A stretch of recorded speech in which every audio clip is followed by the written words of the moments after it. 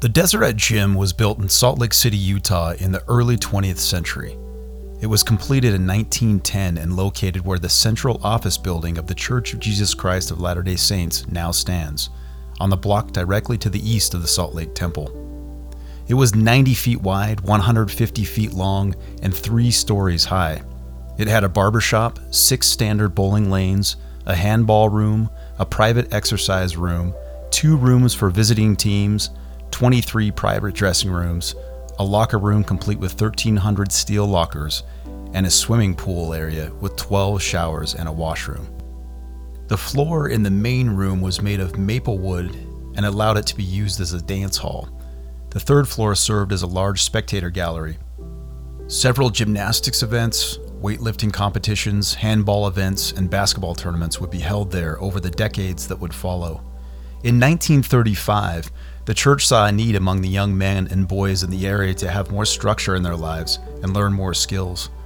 The offerings of the gym would be expanded to include band and orchestra instruction, woodworking courses, and outdoor excursions to Camp Saratoga near Utah Lake in Utah County. Girls could enroll in classes teaching first aid, dressmaking, tennis, swimming, and dancing. In the summer of 1935, the gym and the Lion House, on the same block but a few hundred feet to the south, cooperated to teach practical homemaking arts. By the 1950s, the building began to show its age, and the needs of the community were expanding rapidly. The building was torn down in 1965.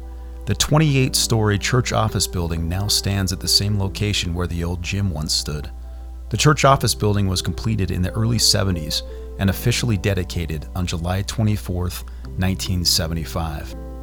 In the mid-60s, when the old Deseret Gym was torn down, a new one was built directly north of the Salt Lake Temple at the corner of North Temple and Main. For those of you who know the city, it's where the conference center for the Church of Jesus Christ of Latter-day Saints, dedicated in the year 2000, now sits. But on Wednesday, October 16, 1985, a blue Toyota Supra pulled up on the west side of Main Street next to the Deseret Gym. Moments later, a pipe bomb went off in the Toyota, causing injury, but not killing its occupant. The noise of the bomb, which happened only a block from the church office building, could be felt far and wide throughout downtown Salt Lake. But that bomb was only the tip of the iceberg, only a piece in a chain reaction.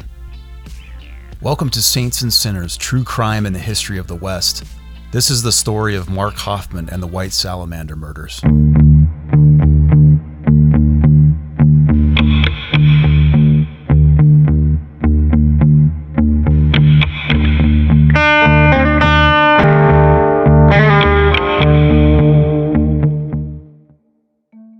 The church office building on the block between State Street and Main Street and between North and South Temple once commanded the Salt Lake City skyline.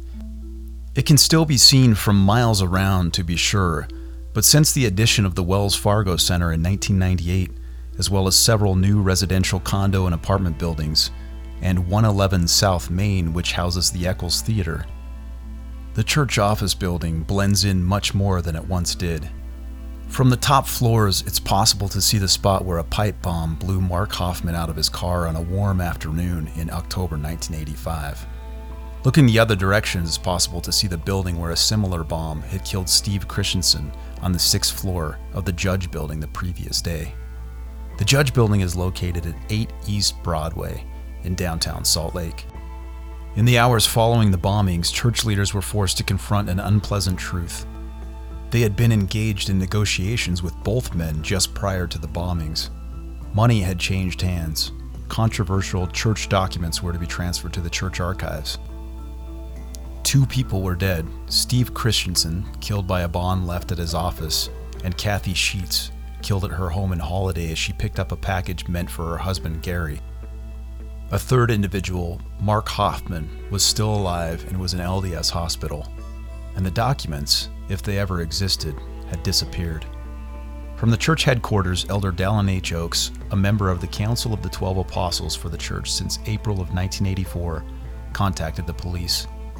Oaks told them what he knew, that Christensen and Hofmann had been scheduled to deliver a set of historical papers known as the McClellan Collection on the day the bombs began to go off. that the church had arranged a $185,000 bank loan to Hoffman to purchase the collection, that the loan had not been repaid. Everything else was a mystery.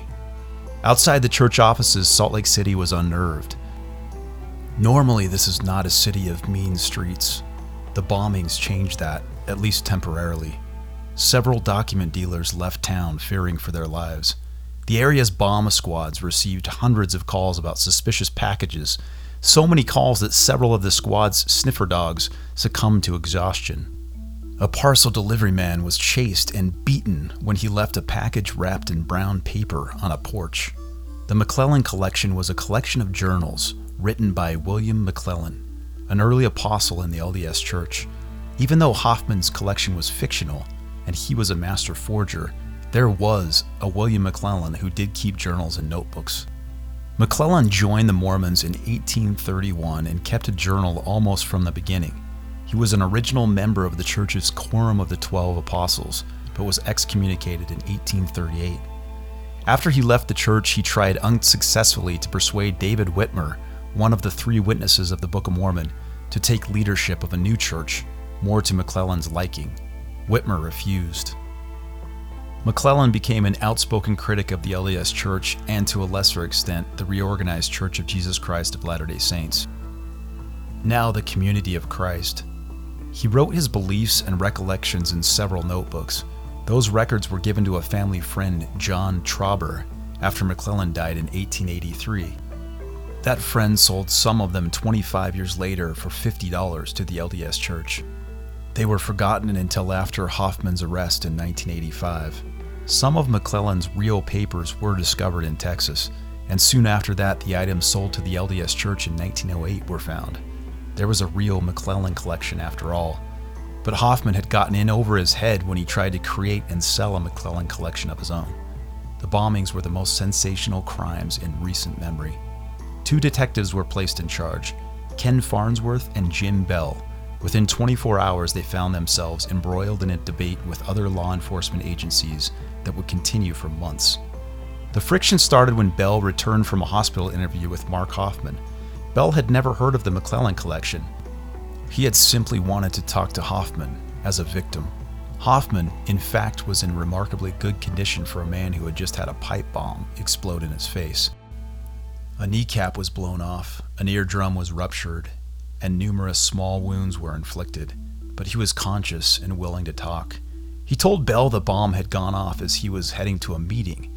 There were witnesses that day that supposedly saw him exiting the McCune mansion further up the street with a package in his hand. He also had a meeting scheduled that day at church headquarters. He had opened the door of the Toyota sports car and a package fell from the seat to the floorboard. When he reached for it, the package had exploded. But the Hoffman account turned out to be less than accurate. Back at the scene, Bell was told by the bomb squad that the package could not have fallen to the floor. Analysis of the car's remains showed that the bomb had exploded in the front seat. The evidence also indicated that Hoffman must have been inside the car when the bomb went off, not climbing in. A small discrepancy, but for Bell and the other city detectives, it was intriguing. Why would Hoffman lie about a detail like that? When the detectives learned about the missing McClellan collection, they were even more interested. They had salvaged a charred sheet of ancient papyrus from the car. It appeared to have Egyptian hieroglyphics written on it. Was this part of the rumored collection? And in the car trunk, the detectives found a section of galvanized pipe, very much like the pipe used in the bombs. At some point that afternoon, Hoffman ceased to be a victim in the detectives' minds and became a suspect. But their suspicions about Hoffman were met with disbelief by some investigators at the county attorney's office and the FBI. Many believed the city's detectives were foolishly mistaken. The real perpetrators, they were convinced, would be found somewhere else. The main competing theory held that the killers were disgruntled investors who had lost money by investing with Stephen Christensen and his partner Gary Sheets. In fact, on the day of the bombings, Gary Sheets held up a computer list of all investors in his firm and told investigators, "Here are your suspects." The debate over these theories threatened at times to turn the law enforcement agencies into divided camps. Several weeks into the case, the city detectives assembled in the Salt Lake County Attorney's office to make a case against Hoffman. By this time, there was more evidence. They had an eyewitness who could swear he saw Hoffman carrying a package into the office building where Christensen died. The discovery of a high school letterman's jacket from Olympus High School in Hoffman's house that had been described by the eyewitness. The Salt Lake Police Department's indoor firing range had become a temporary evidence room. It was a spooky scene. In hosing down Hoffman's car, the fire department had soaked every piece of paper inside. Now hundreds of documents and pieces of documents hung from clips, drying in the air. A lot of documents for one man, Bell thought. But then Hoffman was a documents dealer. Why shouldn't he have a lot? There was an essential ingredient missing: the motive to commit murder. Why would a respected documents dealer want to kill his colleagues? Bell and other detectives didn't know. Until they did, there was no case. George Throckmorton worked for the Utah Attorney General's office as its documents expert. He wondered why the police seemed willing to accept the Hoffman documents at face value. Throckmorton was a devoted Mormon and was more than casually interested in the Salamander letter, which was supposedly a document that Hoffman had come up with. It was a letter supposedly written by Martin Harris, one of the 3 witnesses to the Book of Mormon, a key book of scripture to the Latter-day Saints, to W.W. Phelps, an early convert in the Latter-day Saint movement. According to the letter, when Smith dug up the plates, a white salamander appeared, which transformed itself into a spirit that refused to give Smith the plates unless his older brother Alvin Smith was also present. This would have been very difficult, as Alvin was dead at the time of the alleged appearance. He was buried in the Palmyra City Cemetery. This reference may have been an attempt by Hoffman to associate the recovery of the gold plates to a rumor that Alvin's grave was dug up by Smith's family to use Alvin's remains in a magical ceremony. Hoffman's use of a salamander drew upon legends about certain animals having supernatural powers. Hoffman may have been inspired by the early anti-Mormon book, Mormonism Unveiled, from 1834, which claimed that a toad-like animal was rumored to have appeared to Smith in conjunction with the recovery of the plates. The letter was initially deemed authentic by experienced document examiners. However, this conclusion was reached by using Mark Hoffman's previous forgeries as comparisons to the Salamander letter. When examined against authentic letters written by Martin Harris, the forgery was discovered. Since Throckmorton was the only qualified documents examiner in Utah, he expected a call from the county attorney's office or the Salt Lake Police Department about the Hoffman case. It never came. Instead, he was contacted by a professor of church history at BYU. Dean Jesse was worried a little. He was the man who had certified the handwriting on many of Hoffman's documents. Jesse suggested that he bring Throckmorton a copy of the Salamander letter and the reports from the technical examination just to check it over. The reports revealed what Throckmorton expected. The letter had not been dated. The experts had merely tested the 2 major components of the letter, the paper and the ink. The Salamander letter had been written on 100% rag paper. The ink was an iron galvatonic composition. Both were materials used in the 19th century, but that was all that the tests established. Hoffman could have written the Salamander letter on a sheet of old paper with a formulation of iron galvatonic ink. That evening, Throckmorton called William Flynn, an old friend and a document examiner from the state of Arizona. "What's your religion?" Throckmorton asked. Flynn said he was a non-practicing Catholic. Throckmorton knew he needed a partner to do his investigating.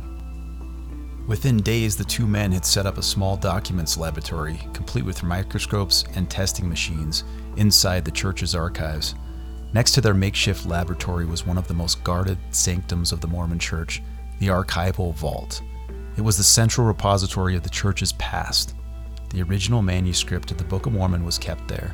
The letters of Prophet Joseph Smith were kept there, and most of the Hoffman documents were kept there. Through their investigations and over time, they found that indeed Hoffman was a genius forger, but he had made mistakes along the way. By early December, Hoffman was out of the hospital, and the police department needed to establish a connection between Hoffman and the pipe bombs. There wasn't enough evidence yet to convince a jury. Explosive experts had learned that the bombs had been filled with black powder and triggered by mercury switches. Several weeks earlier, an investigator had walked into the police department and dropped the switches and connectors on a desk. "Here are the bomb parts," he said. "They were bought at Radio Shack." That was fine, but how could they prove that Hoffman had bought those same parts at a Radio Shack? They quickly discovered that Radio Shack used an elaborate receipt system. Every customer, whether cash or charge, is asked to fill out a form that includes his name and address. They figured that Hoffman probably used an alias. During a search of Hoffman's house, the detectives had found an envelope that contained the name Mike Hansen. In the wild hope that Hoffman had used the same name at Radio Shack, the investigators began sifting through the receipts. There were tens of thousands of receipts. There were Radio Shacks all over the Salt Lake Valley. Nothing was computerized. Every receipt was a separate piece of paper. One by one, they started. Detectives would finish lunch early and run over to the closest Radio Shack to whip through a couple thousand receipts. A squad of rookies at the police department was assigned to full-time Radio Shack duty. It was like counting the corn kennels in a grain silo. Days passed. The search turned up nothing. Then one Saturday, a rookie volunteered to rescan several boxes of receipts. One of the detectives had a hunch about this batch, and there it was, a Mike Hansen receipt for Mercury switches. There had also been a book seized from Hoffman's house during one of the searches, Great Forgers and Famous Fakes by Charles Hamilton, a New York documents expert. The police got a copy in Phoenix and thumbed through the pages. In the back of the volume was the page he had been hoping to find. It was a formula for 19th century iron Galatonic ink. The pieces of the puzzle were slowly coming together. Back in their investigation, Throckmorton and Flynn found other signs of forgeries as they studied the Hoffman documents. Under ultraviolet light, some documents showed a telltale feathering effect, a running of the ink that suggests that the sheets had been hung to dry. Other tests indicated that more than one ink had been used on some papers. But after the cracking, they were sure Flynn and Throckmorton had found a master forger, so good that half dozen of the best experts in the country had been fooled. They had also found a motive for murder. In Salt Lake, the pile of Hoffman documents kept growing at police headquarters. Ken Farnsworth, the detective in charge of the document investigation, had begun with one set of documents, the Egyptian papyri that were supposedly part of the McClellan collection. By the time the two documents examiners discovered the forgeries, Farnsworth and the other investigators had collected a small universe of documents from Hoffman's clients. There were Mormon letters, old Bibles, hymn books, Mormon currency, 19th century contracts, books of Mormon in English, books of Mormon in foreign languages, frontier immigrant guides, and ecclesiastical blessings, one of which was supposedly a blessing by Joseph Smith Jr. to his son Joseph Smith III, naming him as his successor as president and prophet, seer, and revelator. That document was later proven to be forged as well. The Oath of a Freeman, which Hoffman had offered to the Library of Congress for $1.5 million, remained in New York with Hoffman's agents. Other Hoffman agents produced a second copy of the oath, along with promissory notes signed by frontier scout Jim Bridger, a letter by Betsy Ross, a photograph of Al Capone with his signature, an autographed copy of Jack London's Call of the Wild. In the 10 months before the bombings, the detectives calculated that Hoffman consummated deals worth $944,000. One by one, Flynn and Throckmorton tested the documents. They had a standard now. They looked for the cracking. They looked for the feathering effect around words.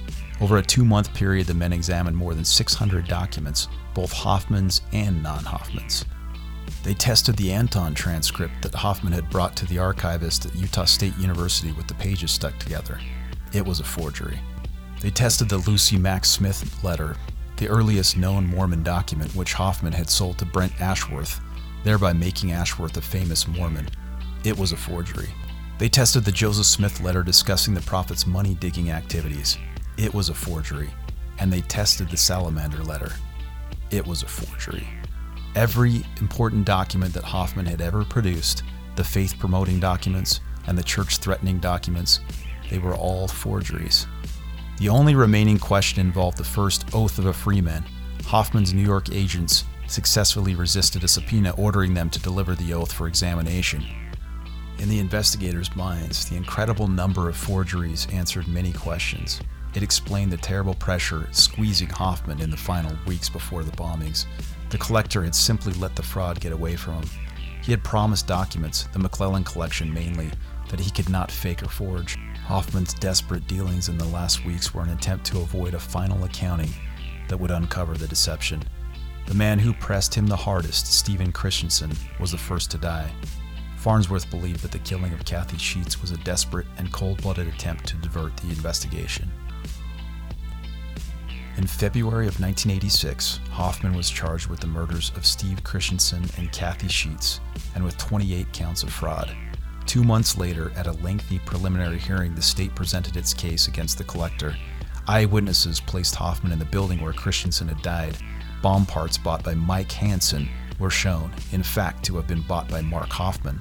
He was tied to forgery after forgery. The defense offered no witnesses. Hoffman pleaded guilty to the second-degree murders of Christensen and Sheets. He admitted that the Salamander letter was a forgery and that the attempted sale of the McClellan collection was a deception. The judge sentenced Hoffman to 4 concurrent terms of 5 years to life in the state penitentiary in Draper, Utah, and said he would recommend that Hoffman spend the rest of his life behind bars. As time has gone by, Mark's prison visits from family and friends have grown less and less. He grew up in Utah, and it was later found that he was essentially an atheist by the age of 14, even though he did later serve a mission for the church in England, as well as marrying in the church and having several kids. This week, the new documentary series Murder Among the Mormons will be released on Netflix and will further document the case. I've always wondered why a major movie had never been made about this multi-layered case, where so much had gone wrong in the tops of the mountains and peaceful streets of Utah. Thank you for listening to Saints and Sinners, True Crime in the History of the West. I'm Chad Mortensen.